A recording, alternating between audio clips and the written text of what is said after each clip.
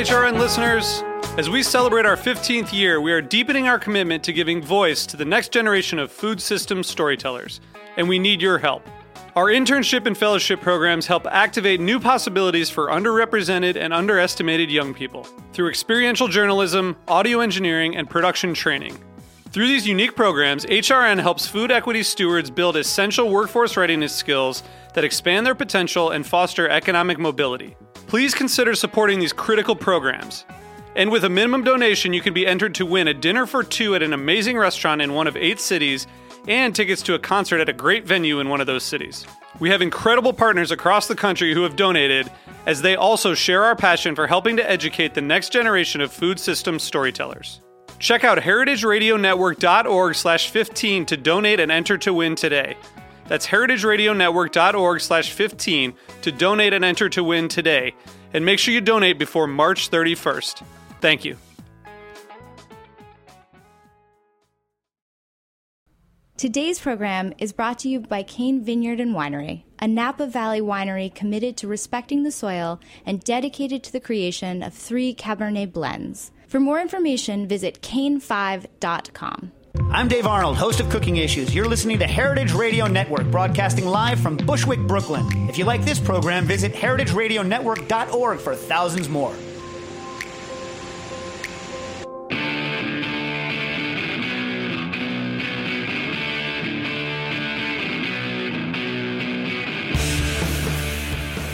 Good afternoon and welcome. Yes, it's that time again. It's time for What Doesn't Kill You, Food Industry Insights, with me, your host, Katie Kiefer.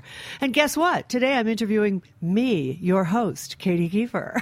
No, it's like, I had a crazy week, people. I really, really did. Like, this is the first time, I think, in many moons where I haven't had guests lined up way, way ahead of time. And I do have them for the next month or so, and I'll be telling you about those in a few minutes. But I just thought I'd kind of review some of the topics that are my favorites and that I've really been covering. I realized as I was looking back through the archive and listening to some old shows, looking for sort of inspiration, as it were, that there are some things that I've been covering since long before the mainstream media was on them. Things like fracking and HIMP, which is a new inspection model that we've talked about many times on this show with not often Amanda Hitt from the Government Accountability Project, but also with the Government Accountability Organization, office, and numerous other sort of stakeholders, shall we say,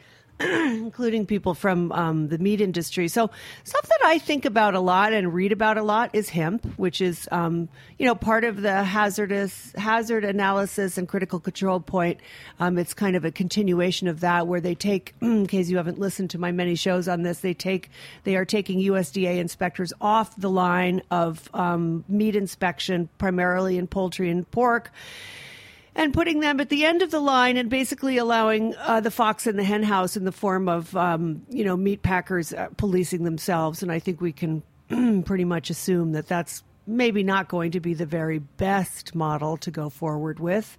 But that's in the works now. It's rolling out in the pork industry and most notably in Hormel plants, which were chosen to be the primary sort of showcases for the hemp project. And then the other thing I talk about a lot is animal livestock and antibiotic use in animal livestock. Again, a story that I've been all over for, I've been doing this for 6 years now. I started doing this show with Patrick Martin 6 years ago this month, if I'm not mistaken, or maybe the beginning of April.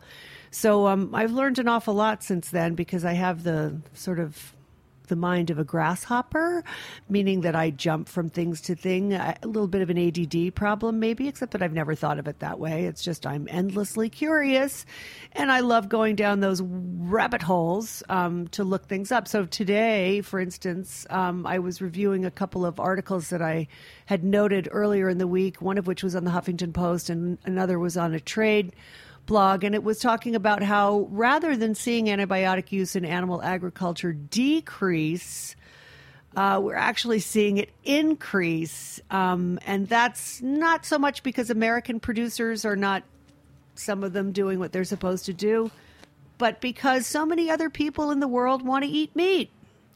So, the Chinese have now become giant producers of pork, for example. That's their favorite meat. They bought Smithfield about 2 years ago. Brazil is a giant producer of beef and chicken, I think.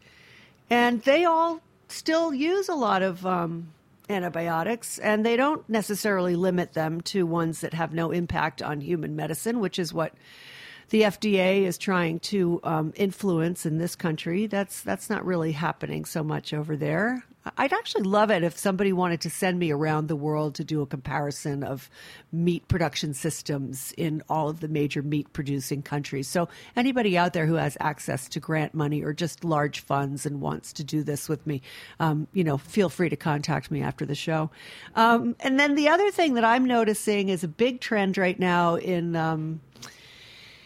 the news and in the food world, and it's about time too, is labor issues. And part of that is because of the excellent documentary that came out just a few months ago called Food Chains, which was primarily about the Coalition for Immokalee Workers. And these are tomato pickers in Florida.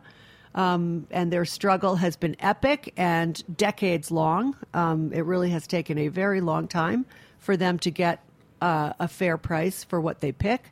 And it's taken a huge amount of sort of social. I wasn't really, I think, Barry Estabrook could correct me, but I would say that it has been social media that has helped them along more than almost anything else, because it was social media that let consumers know that they were not being paid fairly, and that large grocery chains needed to step up to the plate and give them literally a penny a pound more for their fruit. So, and this, I think, is going to be repeated all across the country in virtually every sector. And then there's, Ted Genoways, who's been on this show many times, actually, and he published his great book, The Chain, last spring about the pork industry. And that book was also very much about labor relations and the impact of our lack of immigration policy, and that, of course, extends to farm workers, because many of the people who work in our sort of basic food service jobs are undocumented workers and therefore do not get the protections of unions or get the protections of just basic fair labor practices, because essentially they can be intimidated or just flat out deported if they're reported to the INS. If they complain, they get reported, the INS comes and gets them and sends them back to wherever they came from. So those labor issues, I think, are going to become more and more of a story. And, of course, everybody has been following the strikes and walkouts in fast food chains, who are lobbying heavily with consumer help, for higher wages. Let's all remember that when we shop at some place like McDonald's or Burger King, and their people are not making more than the minimum wage, we are essentially subsidizing the profits of those companies, because those people who are making minimum wage then have to apply for food stamps, SNAP benefits, or Medicaid. So nothing is for free. If it seems too good to be true, that's pretty generally the fact. It is too good to be true. So there's something I've been thinking about a lot. It's the whole labor issues, those trends around what's becoming more important to consumers. It's kind of interesting to me because I did food publicity, or not food publicity, but book publicity for about 10 years. And one of my first clients was Anthony Bourdain. And Anthony Bourdain was arguably sort of the first real star chef. He kind of made that happen in the public consciousness. And part of the reason that happened is because I sent him on a 46-city tour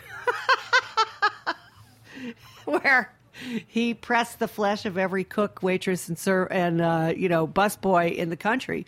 And suddenly being a chef was wicked cool. So, that has morphed into how now we care more about what we eat and how we get our food.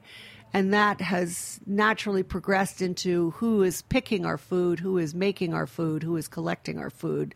And then I'm hoping that the next piece of the puzzle will be, how do we distribute food? Because right now, two of the biggest broadline distributors in the country, Sysco and U.S. Foods, are in talks with the Federal Trade Commission about merging. And the Trade Commission is trying to prevent that merger. And the two companies are lobbying heavily to make that merger go forward.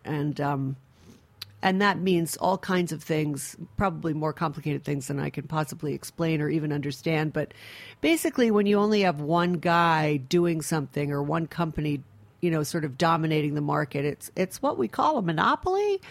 And when you have a monopoly, it means they can fix prices.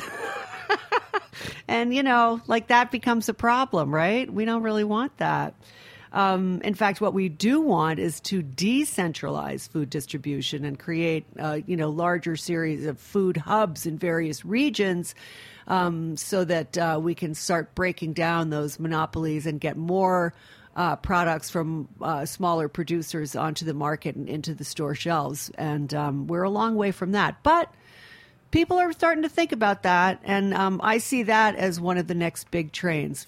First, it'll be the food workers, labor issues that will get resolution or at least get scrutiny, and then I'm hoping distribution systems will follow suit. And I'm also hoping that there will be some venture capital investment in food hubs and production and aggregation facilities so that farmers don't have to truck their stuff into farmers markets and lose all that time, because that's one of the things that raises the price.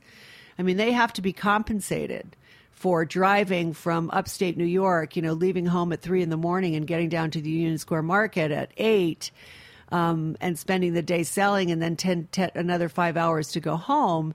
That stuff is added into the cost of your produce. And so when people complain about why is the farmer's market price is so high, that's often one of the major components is the transportation issue.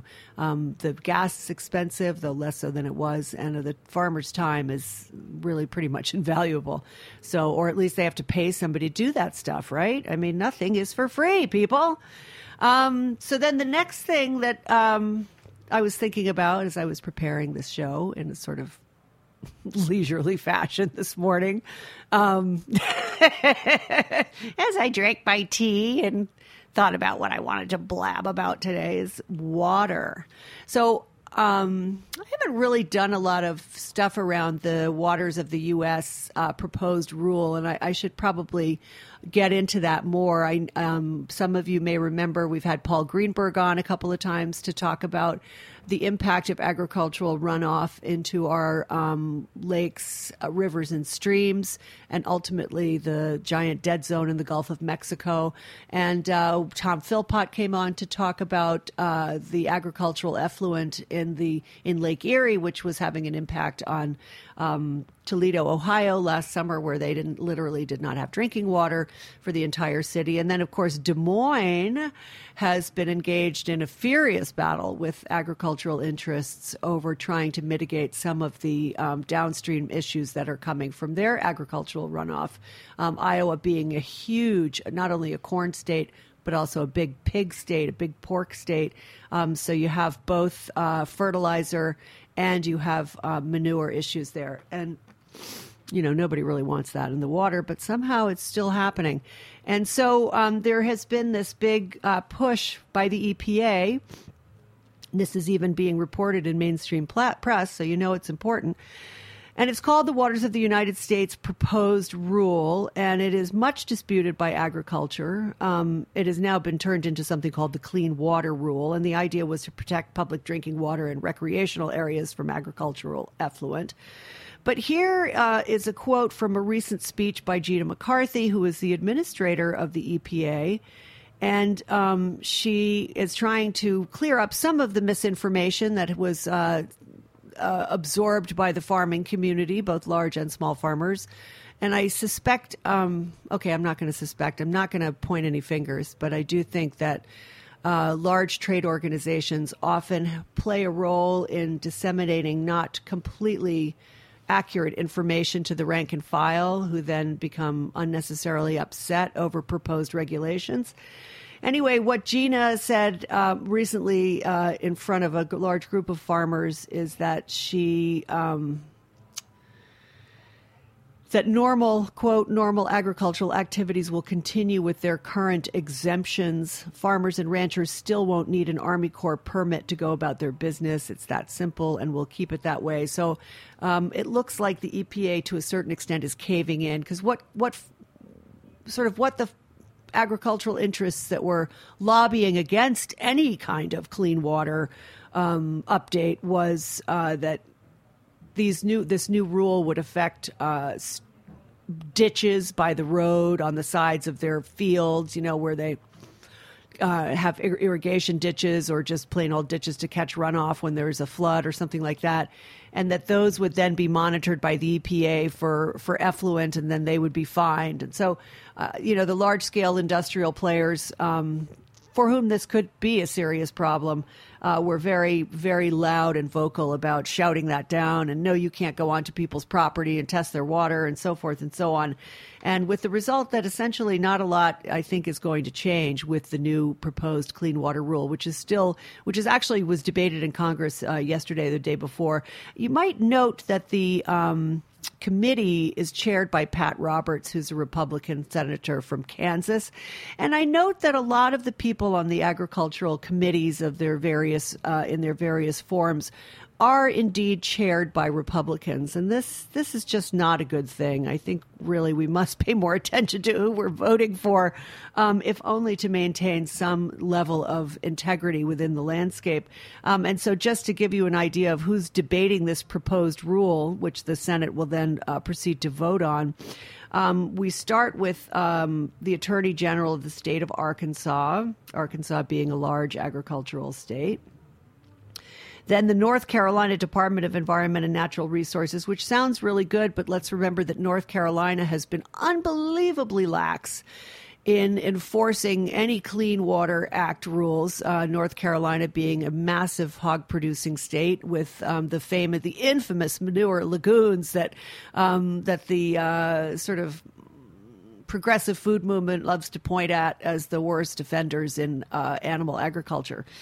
So North Carolina, he may be the Department of Environmental and Natural Resources, but I'd like to do a little further investigation into where his real loyalties lie. Then we have the Kansas Department of Agriculture, another big corn-producing state. And then we have the Washington State Department of Ecology. Now, that might be okay, Josh Baldy. Then in the second panel, we're shown the vice president of the Ingram Lumber Company in South Carolina. I can imagine that they don't really want to see any regulations changed on water usage. We have Mac McLennan, president and CEO of Minn Kota Power Cooperative in Grand Forks, North Dakota. Now, power, what does that mean? That means electricity. Electrical plants generate lots of chemical effluent. That's not so great. We have Jeff Metz from the Metz Land and Cattle Company in Nebraska. And then we have Kent Pepler from the Rocky Mountain Farmers Union in Denver. He might be a little more earthy crunchy, but I wouldn't count on it. Anyway, the point is that I don't really see anyone from Food and Water Watch on these panels. I don't see anyone from Natural Resources Defense Council. In other words, I don't see anybody on the side of the land and the ecology. What I do see is a lot of agricultural industry insiders and lobbyists who are going to be making these decisions, which is why we need to be paying attention to this stuff. I know it's kind of a drag, unless you're like me, when all you really want to do is spend your entire day on the internet chasing down rabbit hole after rabbit hole of, arcane information about water regulations. But honestly, it can really, truly be kind of fun. Just drink some coffee and you'll have fun doing it too. Then another thing that I noticed today is that the National Cattlemen's Beef Association, one of my very favorite trade orgs, has its 3-day legislative session starting today. And this is an event where farmers and ranchers go to congressional offices and plead for their various causes. Now, that would include things like the waters of the United States. This new EPA proposed regulation about effluent in farming country. It would have to do with antibiotics in livestock. It would have to do with animal welfare issues. What else do you think? It would have to do with vertical integration of the industry as a whole. It would have to do with labor practices. So the National Cattlemen's Beef Association gets its guys to go into the, into Congress and visit with various congressmen to basically say, probably, I'm going to go out on a limb here and say, we're going to give you a big old campaign contribution if you see things our way. So I'm definitely going to go to this next year if I can, because I think it'd be really interesting. And after all, these are the guys that are really pushing. It's not just the NCBA, but these trade organizations have an disproportionate impact on legislation. And whether we like it or not, legislation is really the key factor in changing the food system, unfortunately. I mean, much as I'd love to think that consumers are going to drive this, and to a large measure they have driven it. I mean, if you think about the changes in just the antibiotic use in livestock, the fact that McDonald's is now saying, well, we're not going to, buy any chickens that are treated with antibiotics that are important to human medicine. Let's remember that there is that caveat there. It's not that they're just not going to use antibiotics. It's that the ones that are important to human medicine are the ones that they won't permit in their food chain, which is a great step in the right direction. No complaints, but just saying, it's not the full Monty, if you know what I mean. So anyway, to go back to the NCBA, I just want to finish up with that because it is kind of funny. Their opening remarks for this 3-day session are going to be presented by the president of the NCBA, Phil Ellis, and the next guest, the next co-presenter of the opening remarks, plenary session, whatever, is Dana Brooks, Director of Government Elanco Relations. And for those of you who aren't as plugged into livestock, Elanco is the veterinary medicine half of the Eli Lilly Pharmaceutical Company. So, I mean, you got the guy who's the biggest drug pusher for the industry and who lobbies the most in Congress to make sure that nothing changes. At least I'm making that assumption. About antibiotics in the food chain, and that's who's presenting to the National Cattlemen's Beef Association, rank and file, which is more likely the bigger players, but nevertheless. And then meanwhile in the news, I don't know if I mentioned this already, but it's reported that our use of antibiotics in livestock will increase exponentially in the coming years. It's now 37 million pounds a year, or 38, and I think it's projected to go up to 67 million in the coming decade. So, much as I'd like to think things were getting better, and they are getting better, as I said earlier, it's the other countries that aren't really towing the line on using that. And I just feel like we all need to take more of an interest in this as a global issue as opposed to just what's happening in the United States. But anyway, so I can see Jack yawning in there now. So let's take a short break because I've actually managed to jabber on here for 20 minutes. I could have a drink of water, and then I'll tell you about what I'm doing for the next 4 weeks because I got some great shows coming up.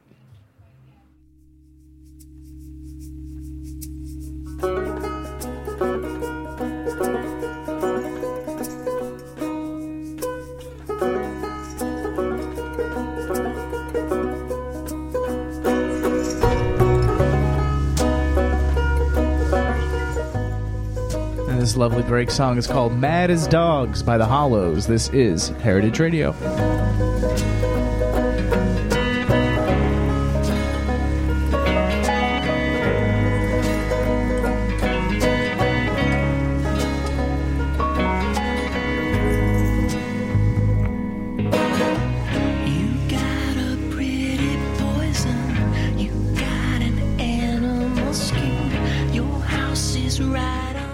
This is Chris Howell from Cane Vineyard and Winery, calling in from Spring Mountain above the Napa Valley. Thank you for listening to this show. In our industrial world of highly processed food and wine, we support the values of Heritage Radio Network. All of us at Cane encourage you to seek out individuality and beauty in everything you eat and drink. To learn more about us, go to cane5.com.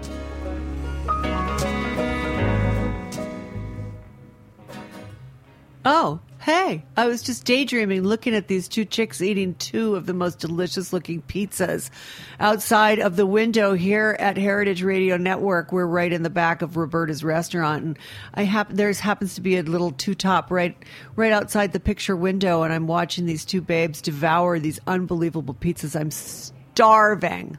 But anyway, I digress. So if you're just joining me, which is probably not likely since this is normally a podcast, but just in case, I'm your host, Katie Kiefer. This is What Doesn't Kill You, Food Industry Insights. So to be honest with you, I'm kind of bored with myself and bored with my show. And let me take this moment to invite you all to write in topics that you'd be interested in. I do have a Facebook page for the show, What Doesn't Kill You, Food Industry Insights. Or you can just look for me, Katie Kiefer, and message me if you want. So I'm kind of bored with what I'm doing because, frankly, like I've been covering most of the topics that I've talked to you about earlier in this show for quite a long time, really, 6 years. And they're all really great topics, and I will continue to cover them because I do care about their progress, and I want to report progress as it's made and setbacks as they are made, and keep all the good stuff rolling. But in the meantime, I started getting interested. I get a great publication called Food Innovation. There's a few trade pubs that you can sign up for that are free that are really fun. So in your spare time, you could be reading Food Navigator. You could be reading Food Innovations. Those are two of my favorites. I think Marion Nestle turned me onto those. Anyway, so I was down in D.C. this week, and I was doing something I really love to do, which is wrangling a wrinkly. I know that sounds weird, but I was basically taking care of a very old relative. And so I didn't have a lot of time I didn't have my computer. I didn't have a lot of time because I was very busy wrangling my wrinkly. But I did have enough time to just kind of zip through Food Innovations and a few of the other trades. And I saw this really cool article about black helmet flies. And so I wrote to the guy who runs this company, and it's based in South Africa, and they're doing incredible, groundbreaking work on using flies to both deal with food waste and also to create feed for poultry. So what happens is this: it's like a little closed loop thing. So they've been working, I guess, primarily in the poultry field, and I have not read everything I need to read about this, but there are TED Talks about it, and you can do research too. They use these black helmet flies to basically eat shit, and then the flies reproduce, and then the maggots are fed to poultry. Now, that might be an ick factor for you, but I don't care. I think it sounds like a great replacement for corn, and it's a terrific protein source for the poultry, and it adds iron to their carcass, so that it actually increases the nutritional quality of poultry by feeding them these black fly maggots. And then it also deals with food waste issues, which we've covered on this show also. Just saying, if you haven't noticed like how frickin' on trend I am, people, I mean, come on, huh? Give me a little credit here. I've been covering that food waste thing for several years now. Anyway, so the flies eat food waste. They eat, basically food, and they eat, I guess, I don't know, maybe they eat chicken shit too. I don't know. But, we throw 47% of our food produced in this country out. It goes into landfills. It creates greenhouse gases. It's a terrible waste, and in many ways, as well as being an environmental hazard. So that, hopefully, this guy's experiments with black helmet flies is going to change all that. And you'll be hearing from him, I believe, March 30th. So I hope you'll tune in for that. He sounds really interesting. The next person that I identified as having an incredibly cool, really cool idea is a guy named Hod Lipson, who's up at Cornell University. He works in their robotics department. And among the many projects that he has done, and I'm not a wonk about robotics at all, and I really don't particularly understand anything about them, he does 3D printing, and he makes food. He creates food with a 3D printer. I don't know how you do this. You kind of like put in the various ingredients into the printer and it comes out food. I don't know, but we're going to find out. He's going to tell us all about it. That's Hod Lipson from Cornell. He'll be on in a couple weeks. I think April 6th is his date. Then, I had that guy Pat Crowley on a few months ago. I think it was like a year ago now. He has a company called Chapel Cricket Bars, Chapul. And so in the course of discussing cricket bars with him, of course, one of the issues that he identified for me that is really the main issue about trying to source bugs for human consumption is that there's really nobody growing them. I mean, there's only the guys who grow them for tying flies or for feeding your snakes or whatever it is. But no, I mean, it takes a lot of crickets to make a cricket bar, right? I mean, you can imagine. And then also when you're just using them for fishing or for livestock or whatever, or for, reptiles, there aren't any really strict regulations about how they're raised or what kind of chemicals can go into their production or, various things like that. So one of his biggest problems was sourcing the crickets. So come to find out, there's a bunch of new farms growing up. This is a whole new industry being developed. And I'm hoping to have one of the proprietors of Tiny Farms on, who is not just growing crickets, but is also providing a template for other companies that want to grow insects for food consumption. And he is going to be helping us understand how those farms are going to work and how in the coming decades those cricket and other bug products are going to be considered as tasty as cacao nibs right now. I mean, I'm ready for my Chapel cricket bar. It would be great right now. Like I said, watching these girls eat pizza is killing me. So we're going to do another eating bug thing, which, by the way, I was in my hometown a few months ago and they had they had like protein bars for sale at the coffee place. And I said to the young woman behind the you guys are progressive. You talk about being progressive. You're all fair trade and everything. Why don't you have cricket bars? And she looked at me as if I had just, sprouted cauliflower out of my ears and was like, ew, I'm never going to eat bugs. And it was amazing, the response with all of the young people around her, all of them working behind this coffee bar, the baristas. They all were horrified at the idea of eating bugs. And yet, sadly for them, bugs are going to be a primary source of food for them in the coming decades. You heard it here first. Yeah, I didn't think I was cool for even saying that, by the way, which I was really quite hurt by that. But anyway, I'm gonna bring it up again, and maybe a year later they're like coming around to it, which will show you the power of media. If they suddenly decide that eating Chapel cricket bars is going to be a cool thing to do. So, and then my last in my innovation series, this will be 4 weeks. My last one, at least that I've booked right now, is with a company that I actually interviewed on episode 51 of the main course. So we're going way back to the very beginning, and that company is called Bion Technologies, and they are a waste management company, or what I like to refer to as fecal engineers. And they have developed increasingly complicated and interesting technology for disposing of animal waste in large confinement area agricultural enterprises, like a big, feedlot, basically. And so, those feedlots produce obviously many hundreds of thousands of gallons of manure and pee over the course of a day.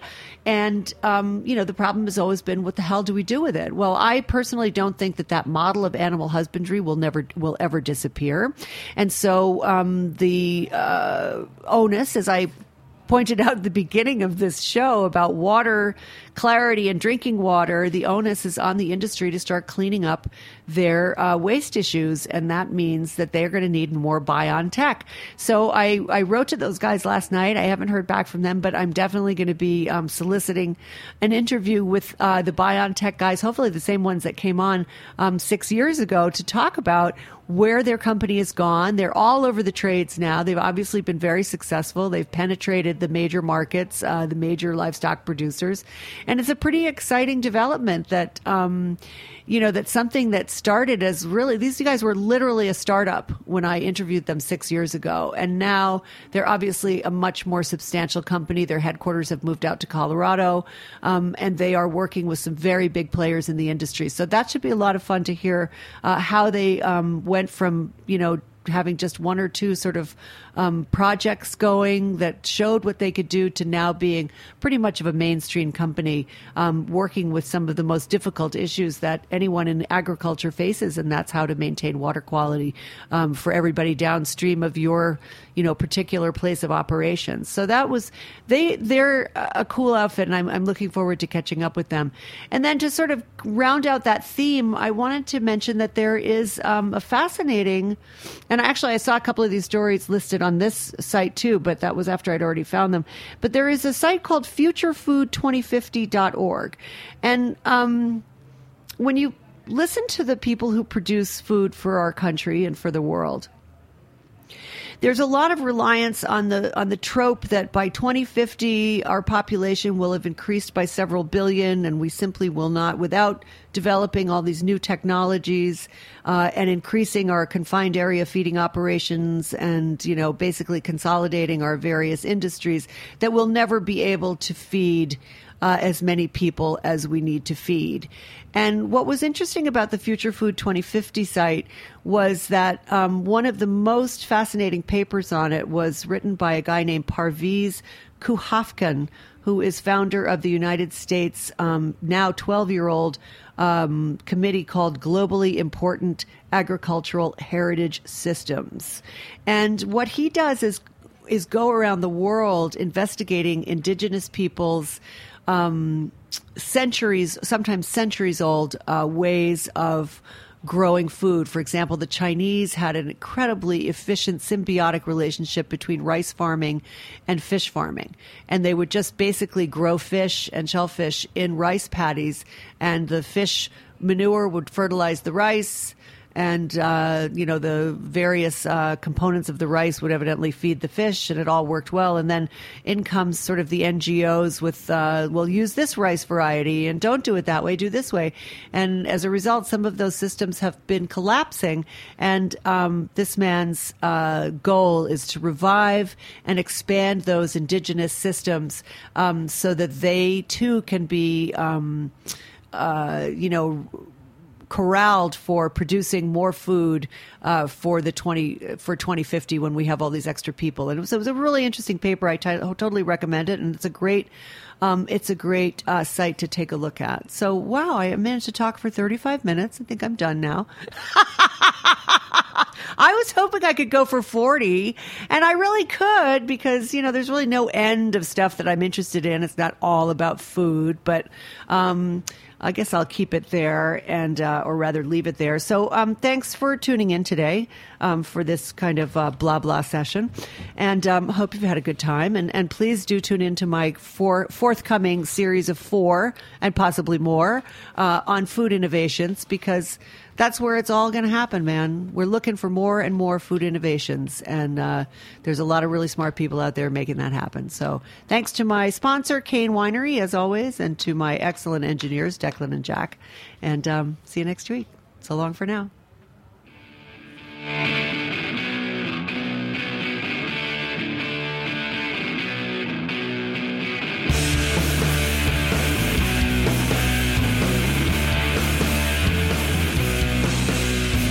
Thanks for listening to this program on heritageradionetwork.org. You can find all of our archived programs on our website or as podcasts in the iTunes Store by searching Heritage Radio Network. You can like us on Facebook and follow us on Twitter at heritage_radio. You can email us with questions anytime at info@heritageradionetwork.org. Heritage Radio Network is a 501c3 nonprofit. To donate and become a member, visit our website today. Thanks for listening.